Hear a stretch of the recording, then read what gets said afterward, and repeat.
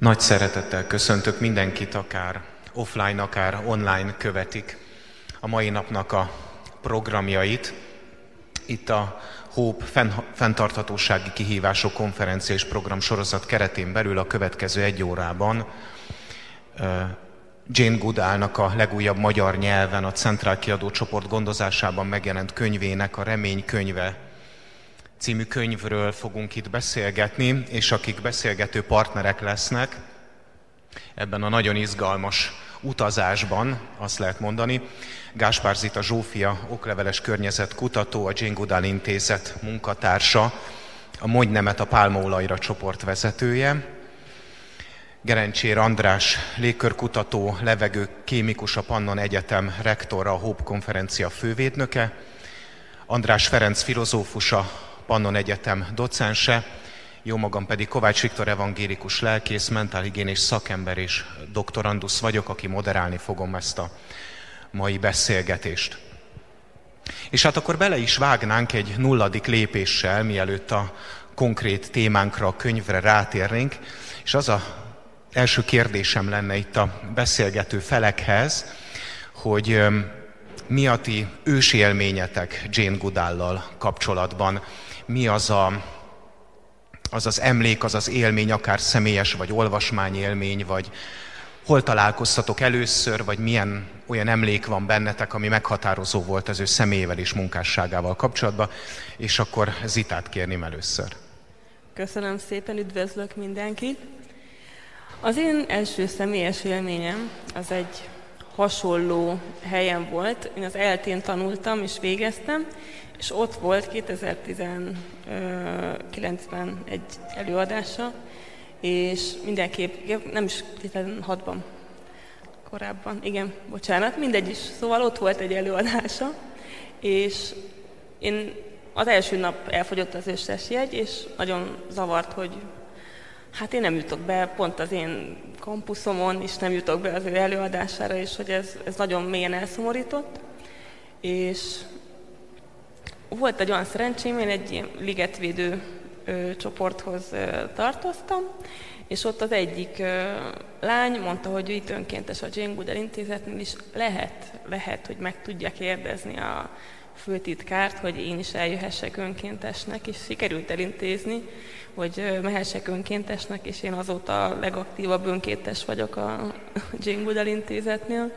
Úgyhogy nekem ez volt az első élményem, és így nagyon megszerettem az egész csoportot, meg magát a milliót, ez az önkénteskedést, és szerintem ez nagyon fontos, hogy az emberek így tartozzanak a munkájukon kívül valamilyen szervezethez, és így megérzik, hogy igenis van olyan segítő tulajdonságuk, ami szívből jön, és mégis munka. Köszönöm szépen. Rektor úr? Hát én annak idején általános iskolás, meg középiskolás koromban rengeteget olvastam, és hát ugye akkor még egész más világ volt, mint most. Ez még a rendszerváltás, jóval a rendszerváltás előtt volt, és hát kedvenceim közé tartoztak ezek úgy hívtuk, vagy így hívtam, hogy állatos könyvek, tehát azok a történetek, amelyek hát állatokkal voltak kapcsolatosak, és nagyon sok szerző, sok könyvét elolvastam, és hát köztük volt Jane Goodall is. És hát tulajdonképpen megfogott annyira nem, hogy én is ilyen biológus lettem volna, meg természetvédő, de valahol ez az egész problémakör, amit hát most itt nyilván egy másik oldalról kutatok, ez megfogott. És hát ez az első élményem, de hát én személyesen most találkoztam vele először. Ferenc? Én felnőtt koromban találkoztam az ő nevével, meg a munkásságával, és a karakter az, ami felkeltette a kíváncsiságomat. Érdekesség, hogy gondolom, aki közösségi oldalt járt ma, annak feltűnhetett, hogy David Attenborough ma 97 éves, Jane Goodall, ugye tudjuk most már, hogy 88 éves, és az a karakter, aki ennyire a természetbe adja magát, az úgy tűnik, hogy hosszú életű lesz, hosszú jövő elé nézhet. A karakter vonatkozásában azt mindenképpen szeretném elmondani, hogy amikor ez felbukkant, mint kérdésként, hogy miféle ember ő, akkor az volt előttem először, hogy mitől lesz egy ember világhírű, Mert ugye azt látjuk, hogy különféle kutatók vannak, a világban szerte rengetegen, 1000 és 1000 számra, szobába zárva esetleg, vagy kimennek a természetbe, de nagyon kevés lesz az, aki világhírű lesz, és szerintem a mai napon folyamán ez még előkerülhet az, hogy van egy olyan karakterjegy, amikor az ember önmagát vállalja, és a hite, a reménye alapján cselekszik, tehát hitelességet kap azzal, hogy beleáll bizonyos dolgokba, és nem mozdítja el őt semmiféle megfelelési kényszer, legyen az akár politikai kihívás, vagy ideológiai kihívás. Tehát nekem ez a karakter, hogy a könyvben is van az, hogy lehajol, megnézi, hogy itt ebben a rovaros helyszínben ő lenne a világhírű kutató, mikor minden természeti csapás őt érheti, akkor is teszi a dolgát, és nem tántorodik el. Szerintem ez egy fontos eleme, hogy az ember önazonos legyen, és ez az, ami Jane Goodallban először úgy szöget ütött a fejemben. Ehhez csak csatlakozni tudok, hiszen a most kora délutáni előadásában is egy olyan történetmesélőt ismertünk meg, aki igazán hitelesen, igazán önazonosan és igazán hatásosan, de minden sallang meg hatásvadászat nélkül tudta magához húzni a hallgatóságot, a szónak nem fizikai, hanem inkább szívbeli értelmében. Hadd olvassak fel egy részletet a könyvből, talán így a legjobb foglalkozni primer módon azzal, amit írt ebben a könyvben, pontosabban elmesélt ebben a könyvben. David Noble Parker Ausztráliában felfedezett egy addig ismeretlen, érintetlen szurdokot. Leereszkedett egy vízesés oldalában, és az erdő talaján továbbhaladva rábukkant néhány számára ismeretlen fára. Felszedett pár levelet, és átadta őket a botanikusoknak azonosításra. A botanikusok kezdetben tanácstalanok voltak, de képzeld csak el, milyen izgalomba jöttek, amikor felfedezték, hogy a levelek szakasztott másai egy sziklán talált őskori levéllenyomatnak. Egy rég kihaltnak hitt fafajta levelei voltak, amelyet addig csak fosszíliaként jegyeztek. Ez azt jelenti, hogy ez a fajta átvészelt 200 millió évet. Ezek a sárkányfenyő névre keresztelt fák ott élték az életüket abban a szurdokban 17 jégkorszakon át. Nekem ez a kedvenc részem a könyvből, nagyon megható, valahogy talán ez a szó, ami legközelebb áll hozzá, amit én éreztem, mikor ezt elolvastam, hogy nagyon megható ez a történet, és hát kicsit a kulisszák mögé beengedve a hallgatóságot, arra kértelek benneteket az előzetes készülésben, hogy egy történetet osszatok meg Jane Goodall-lal kapcsolatban, és hát leginkább esetleg ezzel a könyvvel kapcsolatban, a Remény könyvével kapcsolatban, mi esetleg megszólított benneteket, vagy olyan közel hozta hozzátok ezt az egész témát, és Jane-nek is a szemét, és azt az ügyet, amit képvisel, és hát itt tetszőleges sorrendben. Akkor kezdem én, mert előbb is én kezdtem. Nekem az elején a könyvben az a bizonytalanság, amit én sokszor magamban is érzek. Bármihez belekezdek, hogy meg tudom-e csinálni, és képes vagyok-e arra a feladatra, amit elvállaltam. Nekem azt tetszett, hogy egy ilyen, mondom úgy, hogy hát nem fizikailag, hanem a maga valójában hatalmas ember ugyanazokat az érzéseket tudja érezni, és mind a mai napig is szokta tudni érezni, az nekem az fogott meg, és az csatolt a könyvhöz magához. Nekem ez ilyen hívószó volt, hogy igen, akkor ha ő is meg tudja csinálni, akkor én is meg tudom csinálni, ugyanis ugyanannyira voltunk bizonytalanok a nekünk kitűzött feladatra és feladatban. Úgyhogy én, ha nem akarok spoilerezni, úgyhogy csak azt mondom, hogy ha valaki egy kicsit is elbizonytalanodik magában, és úgy érzi, hogy ezen szeretne változtatni, akkor ehhez ajánlom ezt a könyvet, mert hogy választ kap arra, hogy ő hogy tud mégis hinni magában, és ilyenek.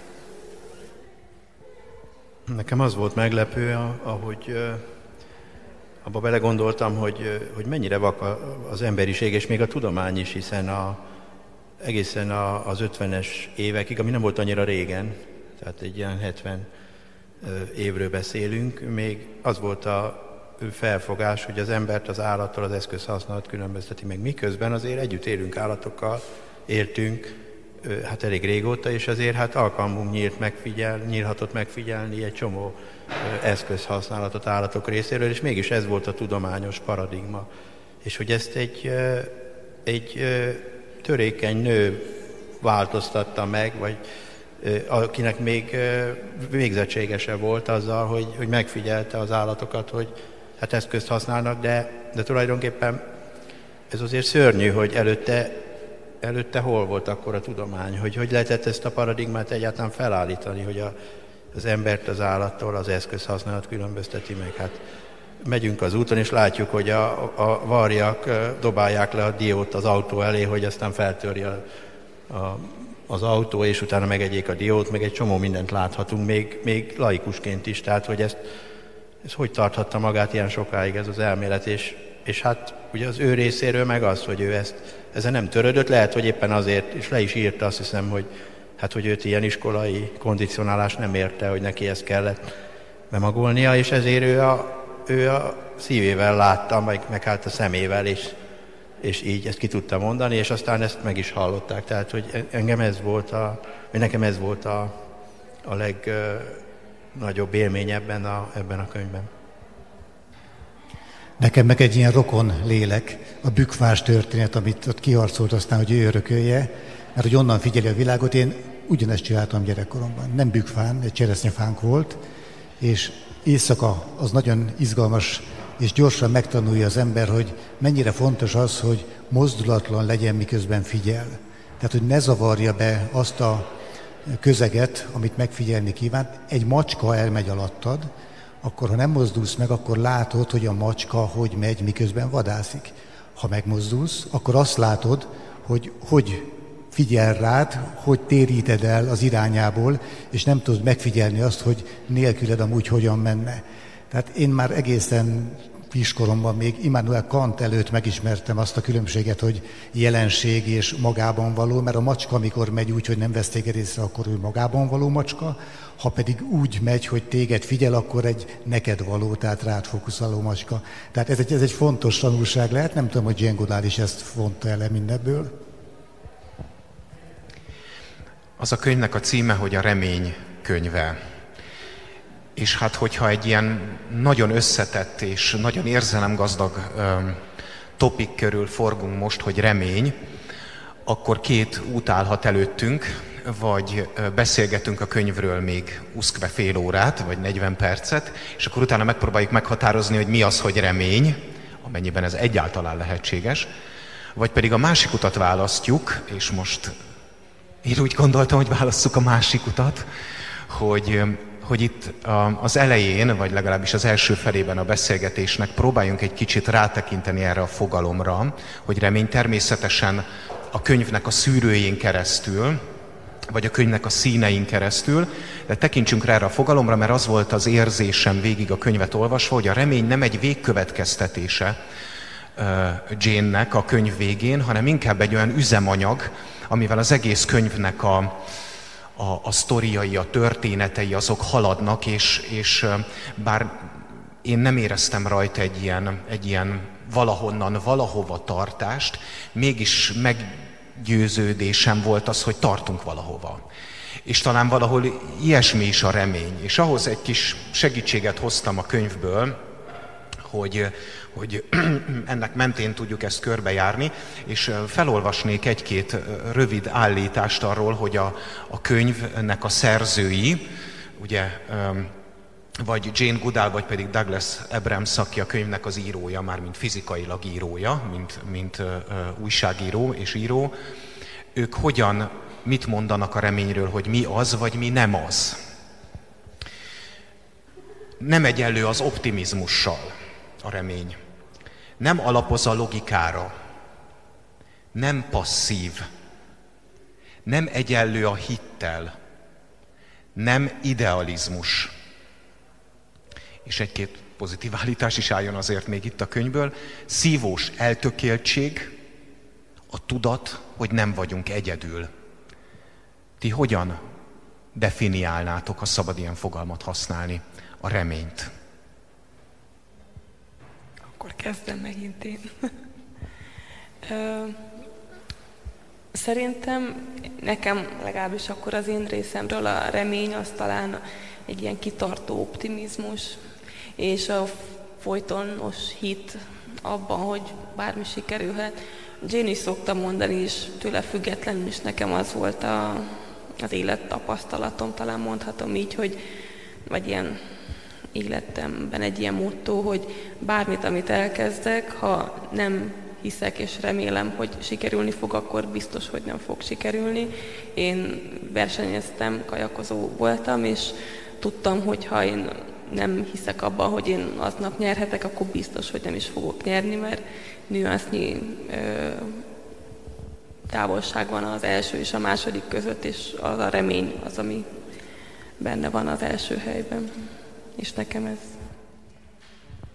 Természetnek szerintem elválaszthatatlan tartozik a remény, tehát azt minden nap látjuk a természetben, hogy hogyan újul meg, hogy hol kinő egy fa a háznak, vagy a sziklának az oldalán, olyan helyeken, ahova senki nem kívánkozik, meg a könyvben is számtalan példa van ilyen jellegű túlélésre. Tehát azt hiszem, hogy amíg az ember természeti lény, és amíg nem szakad el teljesen a természettől, addig a remény az egy elkerülhetetlen tartozik. Ha elszakad, akkor kezdődik az a fajta reménytelenség, ami ugye az emberi társadalmunkra annyira jellemző, és ami ugye nagyon sok embernek az életét megkeseríti, a depresszió, a kilátástalanság, de ezek emberi tulajdonságok, a természet ilyet nem ismer. Tehát ez is azt jelzi, hogy mi sajnos elég elszakadtunk a természettől, és most nem feltétlenül azt mondom, hogy gyűjtögetni kéne, hanem hogy valahogy azt a spirituális kapcsolatot a természettel, azt valahogy elvesztettük. Én nagyon örülök ennek a kérdésnek, mert itt majdnem mindenki írt már könyvet, ugye? Tehát igen, nem? De rektor úr biztos, te pedig majd előtte állsz, majd diszertáció az oda végződik. Tehát nagyon fontos az, hogy milyen címet választa az ember. És elejétől fogva én kíváncsi voltam arra, hogy miért pont ez a cím. Olyan egyszerűnek tűnik a cím, mert látjuk a karakterét, látjuk a sorsát, látjuk az életútját, látjuk a visszatekintést, hogy mégis egy életmű áll mögötte. És pontosan ilyen szemmel figyeltem, amikor néztem ezeket a sorokat, hogy mit ért vajon ő a remény alatt, és valóban egy ilyen sajátos energiaforrás az, és én a következőképpen látom. Azt hiszem, hogy viszonylag pontos választ fogok mondani, nem tudom, hogy eltalálom-e. De van az a rész benne, amikor az Auschwitz-i tábor, és hogy reménykedik benne az ott lévő, és kitűzi magának, hogy mikor fog megszabadulni, egy karácsonyi időpontot, és akkor elérkezik a karácsonyi időpont, és nem szabadulnak ki. És addig a remény éltette, ha bár nagyon beteg volt, és napról napra, de miután nem szabadult ki, és elveszítette a reményt, elveszítette az életét is. Mindent történetekben válaszol, és én úgy gondolom, hogy a remény ebben a könyvben egy olyasmit jelent, hogy akkor hibázunk, hogyha ennek a reménynek a tárgyát, mert az valamire irányul, kívülre helyezzük magunkból. Tehát pont egy ilyen inverz olvasata annak a József Attila híres mondatának, hogy csak másban füröztheted meg arcodat, hiába mosod önmagad, fordítva van, tudom. Itt, mint hogyha fordítva lenne, hogy hiába próbálod másban vagy kívül megtalálni azt, ami éltet, a létedet csak magadban tudod megtalálni, és akkor is tenned kell, hogyha semmi külső motivációs erő vagy cél nincsen, egyszerűen önmagadban kell hordoznod a célt, és ez lesz a remény. Tehát gyakorlatilag arra a kérdésre, hogy mi a reményed tárgya, és kifelé nézel, az lesz a válasz, hogy semmi. Én magam, és a remény valami ilyen belső hajtóerő, hogy önmagam léte ad értelmet annak, hogy másnap felkeljek, és ne halljak meg.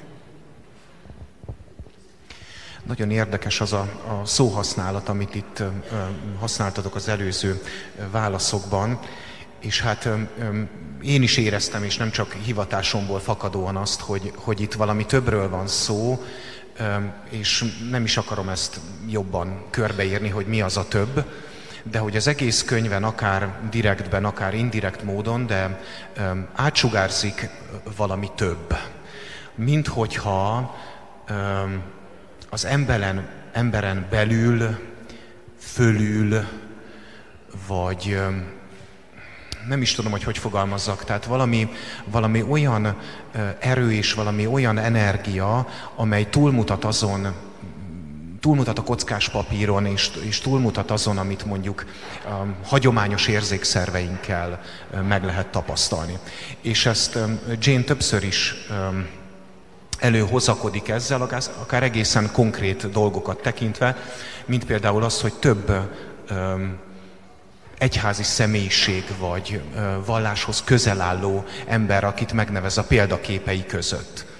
És hát itt van ugye Martin Luther King, aki baptista lelkész volt, vagy akár Albert Schweitzer, aki evangélikus lelkész volt, és nem mellesleg a habilitált teológia professzor, de mégis valami olyasmit képviseltek, ami az egész emberiség és az egész társadalom számára is egy befogadható, elfogadható és továbbmutató dolog volt.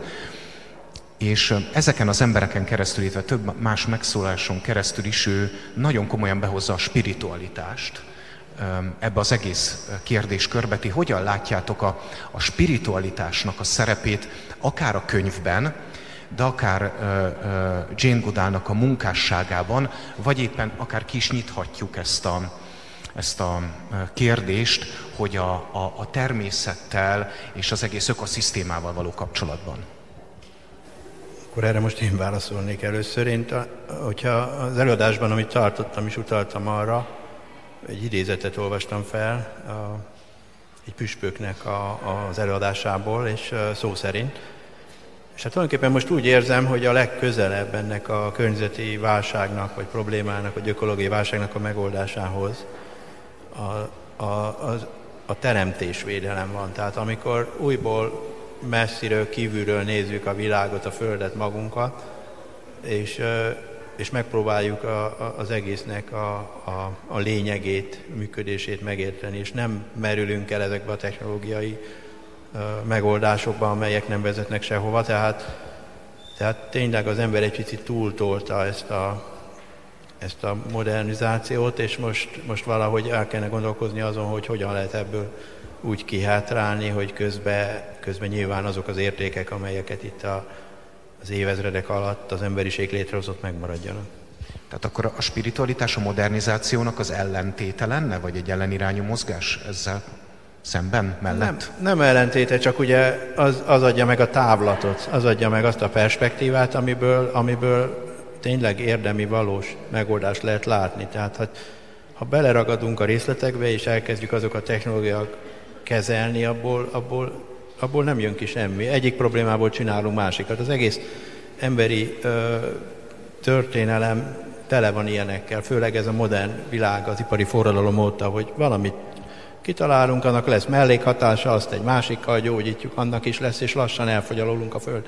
Tehát hátra kell lépni, és az egészet valahogy egészen másképp kellene szemlélni, és akkor úgy keresni a megoldást, tehát nem azokkal az eszközökkel, amelyekkel előidéztük. Igen, nagyon hasonlóan gondolkodom én is erről, hogy sokszor, kicsit mostanában úgy érzem, hogy merjünk kicsik lenni és kicsik maradni, az kezd talán divatba jönni. Én sosem értettem, hogy miért kellenek olyan hatalmas nagy vagyonok az embereknek, miért teszünk olyan hatalmas nagy szerepet a tulajdon tárgyaknak, meg így általában a tárgyaknak, illetve a vagyonnak, és ezáltal, hogy így ezt növeljük, szerintem így pont ezzel így távolabbá válunk a természettől, és pont az ellenkező irányba haladunk, mint ami racionális lenne most jelenleg így a 8 milliárd emberen túl a bolygón, miközben a bolygó mérete nem nőtt, illetve az erőforrások kihasználhatósága meg erőteljesen csökkent. A spiritualitáshoz visszatérve, ki tudtam mondani, szerintem ez is egy kicsit igen ennek a vonalnak a lényege, hogy talán, hogyha egy kicsit így gondolunk természetre, hogy mi is benne vagyunk, ami Jane-nek is mindig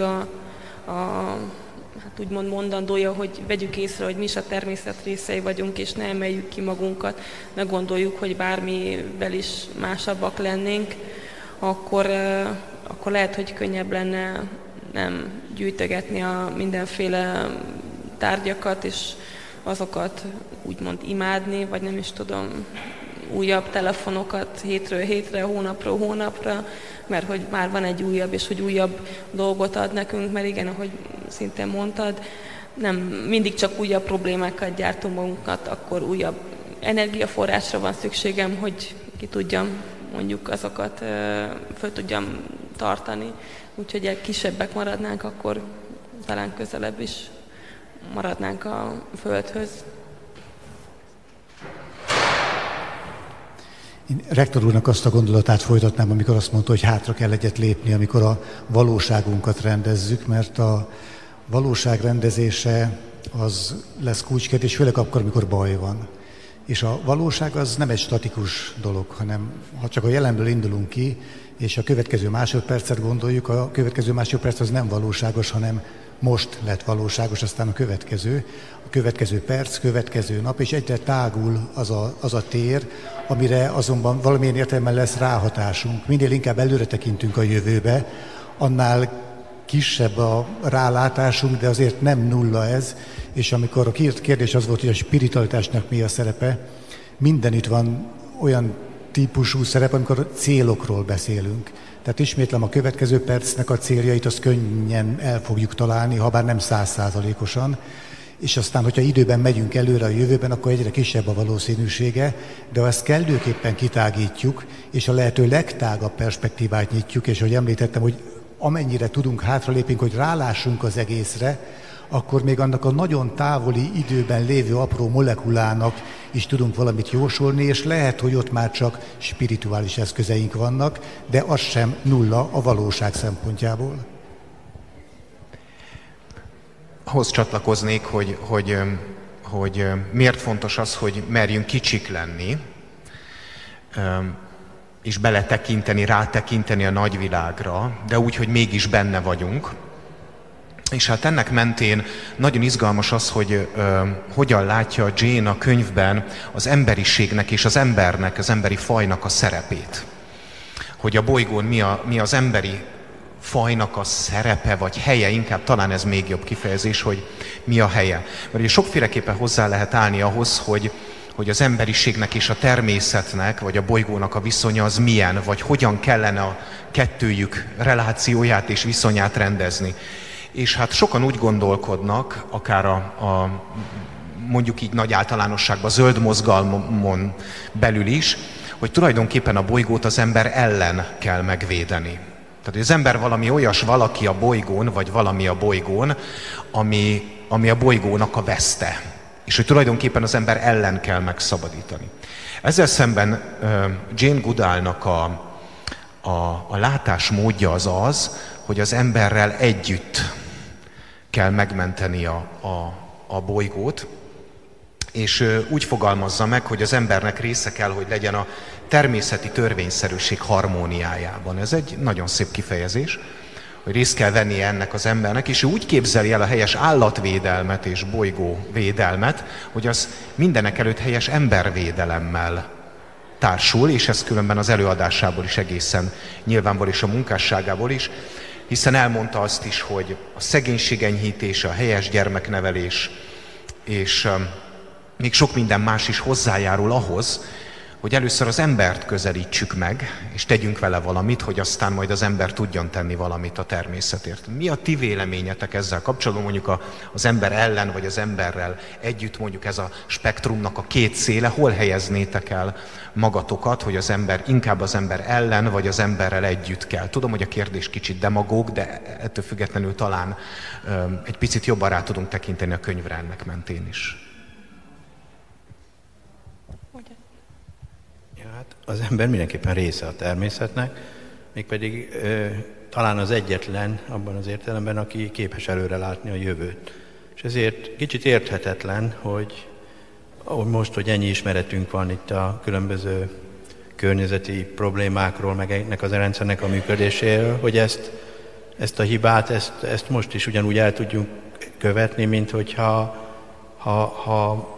bármilyen más faj lennénk. Tehát úgy viselkedünk, mint egy baktérium a Petri csészében. Tehát felzabáljuk a táptalajt, és utána nekiütközünk a falnak, és ezt úgy tesszük meg, hogy elvileg van tudásunk arról, hogy nyilván bizonytalanul is, ahogy Feri utalt rá, de hogy mit hoz a jövő, és hogy bizonyos szabályokat is ismerünk, hogyha valamilyen tettünknek mi lesz a következménye. És mégis az emberiség egésze ilyen tömegben mégis ilyen baktériumtörzsként viselkedik, függetlenül attól, hogy kiváló gondolkodók vannak, és kiváló tudásunk van arról, hogy mi történik körülöttünk a világban, és azt milyen szabályok határozzák meg. Tehát ez döbbenetes, hogy ezt így ezt a kettősséget megélni. De mindenképp a természet részei vagyunk. Most mondjad te. Én aszimetriát látok úgy szintén, tehát az ember-természet, az embernek szüksége van a természetre, a természet köszöni, jól megvan az ember nélkül is, volt már erre néhány millió év, hogy ezt megmutassa, és talán el is hangzik ez a mondat ebben a könyvben, hogy a természet megvan az ember nélkül, de fordítva ez nem lesz igaz, és ezt a metaforát tovább visszük, akkor egy ilyen parazita gazdatest felállást is rögzíthetünk, és ugye van a könyvben egy olyasmi, amikor a elégett fa helyén aztán kihajt a növény, vagy a atomsújtott a területen is az ember közreműködése nélkül ő föláll, de az ember a természet közreműködése nélkül aligha tud felállni. Tehát én mindenképpen aszimmetrikusnak gondolom ezt a viszonyt, és úgy hiszem, hogy Goodall is azt képviseli, habár a cél az nyilván az, hogy az emberrel együtt mentsük meg a természetet, mert hogyha megmentettük a természetet nélkülünk, akkor game over. Örülök, hogy nem nekem kellett ezt a gazdatest szót kimondanom. Nem szoktam népszerű lenni ezzel a véleményemmel. Igen, én is úgy látom, hogy nem tudjuk menedzselni jól ezt a bolygót, és igen, most jelenleg a 6. kihalási hullámnak a mindennapjait éljük, és ez érdekes, mert nem látjuk, hogy itt most akkor épp meghal minden állat a környékünkön, mert ez nem egy ilyen nagyon gyorsan észrevehető dolog, csak amikor írtják az esőerdőket, mondjuk Borneón, és olyan helyeken írtják az esőerdőket, ahol a legtöbb faj él, mert a leggazdagabb, ahogy a Szurdokban is ott az a fa előkerült. Olyan helyeken írtják, ahol sokkal többféle faj van, sokkal gyorsabban lehet ezáltal a biológiai sokféleséget is csökkenteni. Úgyhogy én is azt látom, hogy nem tűnik föl, hogy gyorsan öljük ezt a bolygót, mert nem látványos, nem itt a mindennapjaink előtt történik ez, hanem ott, ahol mi nem járunk minden nap, vagy csak kevesen vannak ott, és ők látják. Úgyhogy szerintem nekünk, akik néha is tudunk így több ember elé kerülni, és ugyanúgy, ahogy Jane is ezt mindig elmondja nekünk, az a feladatunk, hogy fölhívjuk ezekre a problémákra a figyelmet, hogy bemutassuk, hogy ez így zajlik és így történik, illetve mankót adjunk az emberek kezébe, akik ezen változtatni akarnak. Én is úgy gondolom, hogy 8 milliárd ember az nem tudja most a jelenlegi tervei szerint velünk született mohósággal ezt a bolygót egyelőre még jól kezelni, ez már látszik, de Jane-nek is az a mondása, hogy viszont 8 milliárdan vagyunk, akik ezen változtathatunk, és én nekem Jane-től ez a legnagyobb, hogy is mondjam, csak erőforrásom, ami tőle jön, hogy erre tudok gondolni, hogy igen, nagyon sokan voltunk, akik ezt elrontottunk, de nagyon sokan vagyunk, akik ezen minden nap, minden egyes cselekedetükkel változtathatunk. Úgyhogy igenis a bolygó ez megvan nélkülünk is, mi nem vagyunk meg. Lehet, hogyha kiáll az emberiség, utána újra még több faj lesz, mint most jelenleg van, pedig most van a minden időkben a legtöbb faj, még így is a Földön. Úgyhogy ennyi.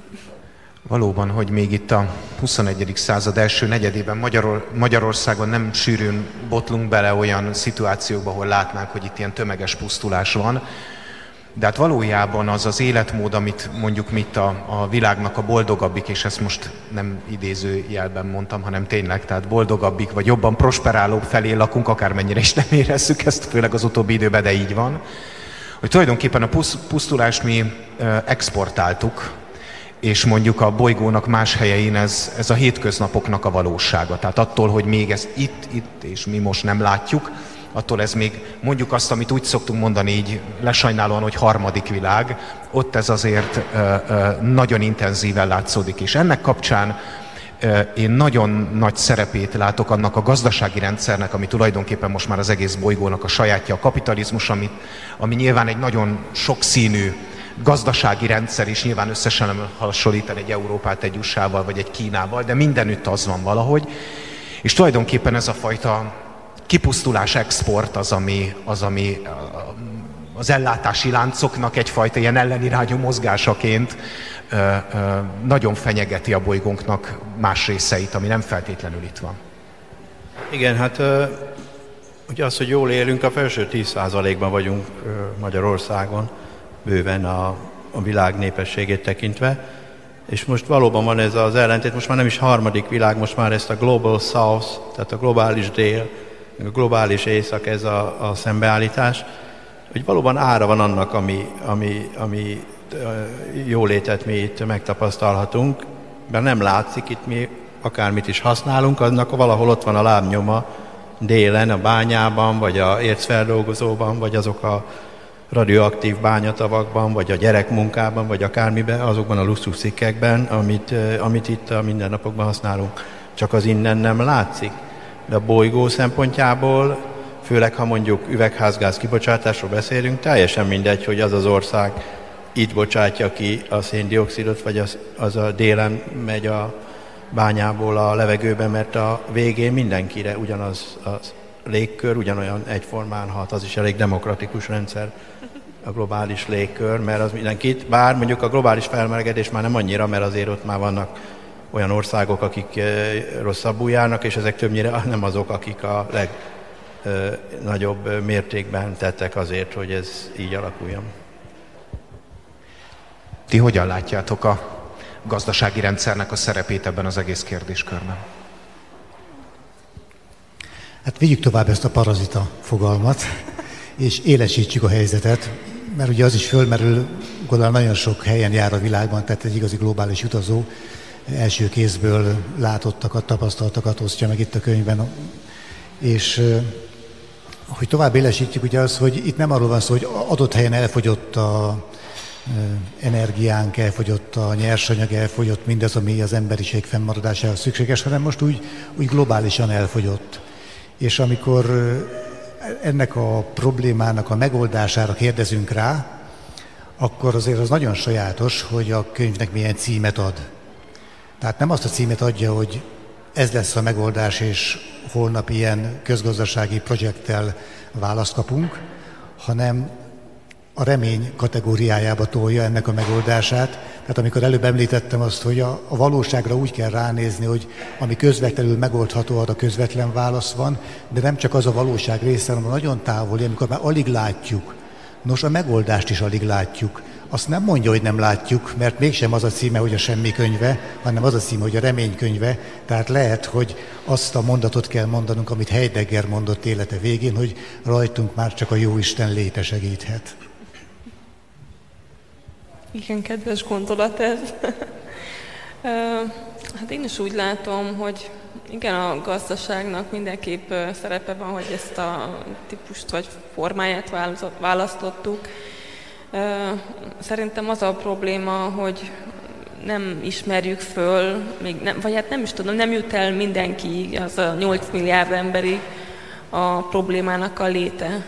Elnyomják a valóságsók, meg a nyomor, és nem jut el az emberekig, hogy nagyon-nagyon a végén járunk annak az időnek, amikor még könnyen tudunk ezen változtatni, és saját létünket még könnyen tudjuk saját magunk által menedzselni.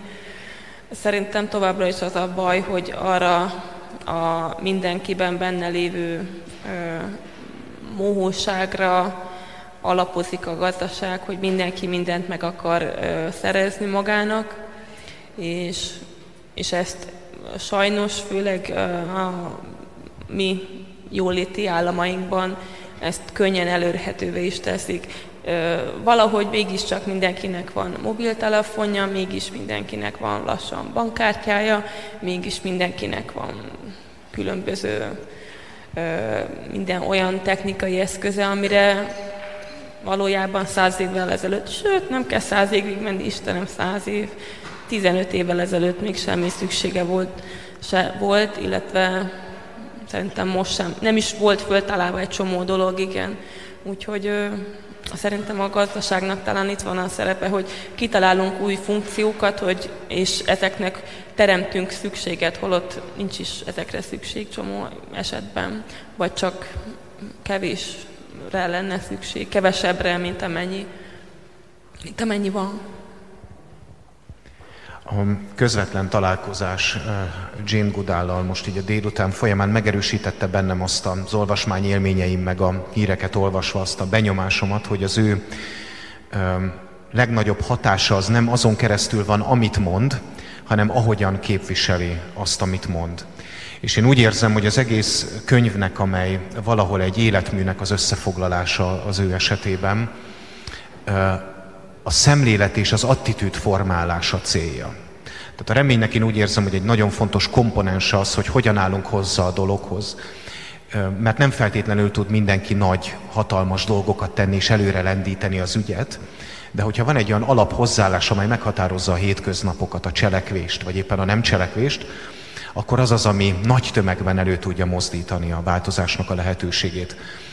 Mi az, ami számotokra fontos abból az attitűdből, gondolkodásmódból, képviseleti formából, amit Jane Goodall képvisel, ami a könyvben, illetve az ő életművében is megjelenik? Akkor most kezdek megint én. Talán innen most én vagyok egy kicsit, hogy a legközelebb hozzá, mert így a Jane Goodall intézetet is próbálom képviselni. Szerintem az a nyugalom, ami árad belőle, az majdnem a könyv címének az alapja is lehetne, vagy ezt megalapozza, ezt a kellemes nyugodtságot. És amikor egy ilyen nyugodt környezet van, szerintem akkor sokkal könnyebb a mondani valót átadni másoknak. Tényleg ez így árad belőle, és szerintem emiatt könnyen tudja megszólítani az embereket, illetve maga a jelleme is ilyen nagyon kellemes. És szerintem ez az,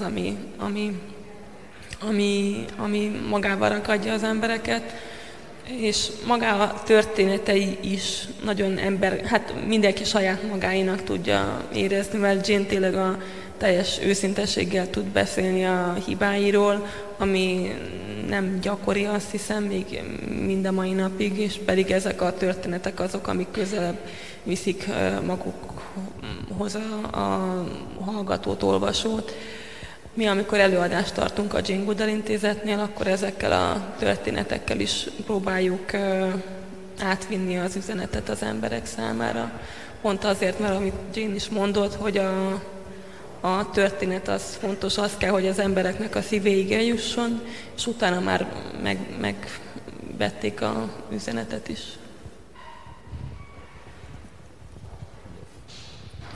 Én azt hiszem, hogy sem a könyv, sem Jane Goodall élete nem a természetről szól, és nem is a csimpánzokról, hanem alapvetően az emberről szól.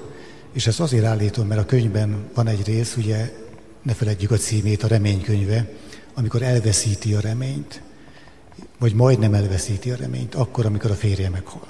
Tehát nem akkor, amikor milyen természeti katasztrófa következne be, vagy a csimpánzokkal történne valami. És itt is utalok arra, hogy a reményvesztettség az, ami olyasmi őnáll, amikor azt a hibát követi el, elnézést azért a kifejezését bárki, amikor kívül helyezi a létének az okát vagy célját önmagán. Ugye a férje halála a reményvesztesség oka, de aztán nem veszíti el teljesen, mert azt kell látni, hogy a kötelességét, és a kötelesség az egy definitív dolog itt, hogy a lét inkább, mint a nem lét, és akkor is, hogyha bármi van, és teszi tovább a dolgát. Ez itt egy nagyon modern gondolkodó, tehát ezt a kötelességetikát valósítja meg ebben az értelemben, aminek az első tézise az, hogy amit Camus, a híres egzisztencializmus, ami evangelikus hagyományokkal rendelkezik, a Sisyphus mítoszában megfogalmaz, amikor görgeti a Sisyphus fölaszta, és amikor a csúcsra ér, akkor utána leballag, legurul a kő, utána ballag Sisyphus megint föl, és ezt a végtelenségig. És azt mondja Camus, hogy az emberi pillanat és Sisyphus nagysága akkor mutatkozik meg, amikor újra leindul. Miért? Tudja, hogy megint le fog gördülni. Az lesz a válasz, hogy semmiért. Ő csak a dolgában látja önmaga életének az értelmét, hogy azt tennie kell. Nekem itt kicsit ez visszaköszönt, ez a reményvesztettség a könyvben, hogy úgy éli azután tovább az életét. Persze aztán megtalálhatja minden másban, de nem alapozhatja másban senki sem a reményét, mert az az élete értelme, az önmaga léte. Nekem az a leghitelesebb az ő személyiségében, ahogy a gyerekekhez viszonyul, meg ahogy a gyerekek viszonyulnak hozzá, mert szerintem az a legjobb mércéje egy ember személyiségének, hogy viszonyulnak hozzá a gyerekek, mert gyerekek még őszinték. A felnőttek azok mindenfélét alakoskodnak, de a gyerekek nem, és láttam, most volt alkalmam itt ugye végig kísérni itt a csoportok bemutatkozó standjainál, ahogy a gyerekek rajonganak érte, és ez a legerősebb bizonyíték arra, hogy ő hiteles személyiség. És ő is szemmel láthatólag ott a gyerekek körébe érzi jól magát, és így kapcsolódik össze. Talán ebben van a remény is ebből a könyvben. Amikor beszélt, akkor az volt az érzésem, hogy olyan érzés volt őt hallgatni, mint hogy ő lenne a bolygó nagymamája. Mert mesél, gesztikulál, nem használ prezentációt, hanem csak mesél, és akkor mi pedig hallgatjuk, és azt érezzük, hogy benne vagyunk a történetben. És hát itt a legvégén legyen még egy idézet a könyvből, ami a könyv elejéről van, a legelejéről, a bevezetésből. Ezt írja Jane: alig, hanem ez a leggyakoribb kérdés felém. Komolyan hiszi, hogy van remény a világunk számára? Hogy gyerekeink és unokáink jövője nem reménytelen? Ez a kérdés felétek itt a végén. Komolyan hiszitek, hogy van remény nekünk, gyermekeinknek, unokáinknak és a bolygó számára? Hát igen, van. És a de? Hát a matematikai valószínűséget azt ne kérdezzük meg, de ugye a remény hal meg utoljára szokták mondani, és különben nem ülnénk itt szerintem egyikünk se, és nem szerveztük volna ezt a programot, meg nem vennénk részt egyébként más tevékenységekben is ezekben a programokban. Tehát, hogy biztos, hogy valami esélyt még látunk. Az, hogy mekkorát és hogy az idővel ez hogy változik, én inkább azt mondanám, hogy remény van, de idő lassan nincs. Tehát az időnk lassan elszivárog. És szerintem az a nagyobb probléma. Tehát remény egyébként lenne, ha mondjuk az időhorizontot valahogy meg tudnánk állítani az időt, akkor sok mindenen tudnánk változtatni, de ugye azt se lehet. Tehát ilyen értelemben tehát ez a valóság.